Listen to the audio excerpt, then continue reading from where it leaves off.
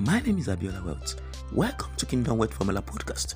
Today we continue our teaching series captioned Inheritance, Reception and Retention of Financial Legacy. We are going to be looking at the fifth stage of service today and also the fifth stage of financial heritage, which is the dominion stage. We've talked about the fruitfulness stage, we've talked about the multiplication stage, we've talked about the replenishing stage, and we've talked about the subduing stage. Now let's talk about the fifth stage, which is the stage of dominion. To enter into dominion stage through service means to enter into rulership stage.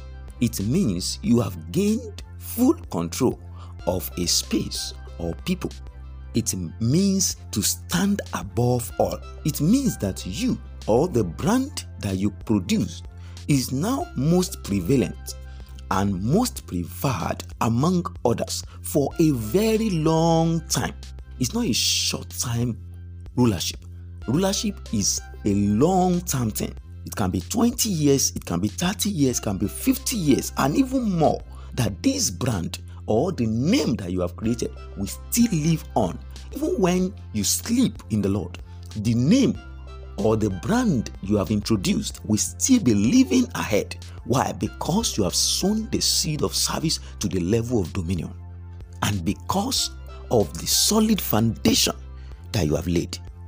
Example of such personality or brand who serve into becoming an institution is the McDonald's, where two brothers, Richard and Maurice McDonald, founded a restaurant in San Bernardino, California, United States in the year 1940. They started in a small place but moved on to become a franchise by the help of an ally, Ray Kroc. As of 2018, McDonald's is the world's largest restaurant chain by revenue, serving over 69 million customers daily in over 100 countries across 37,855 outlets.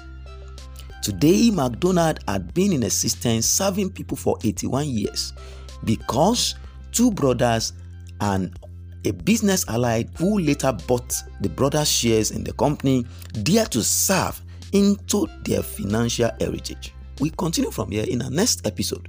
Kindly share this podcast with at least 10 persons today. God bless you. Stay connected.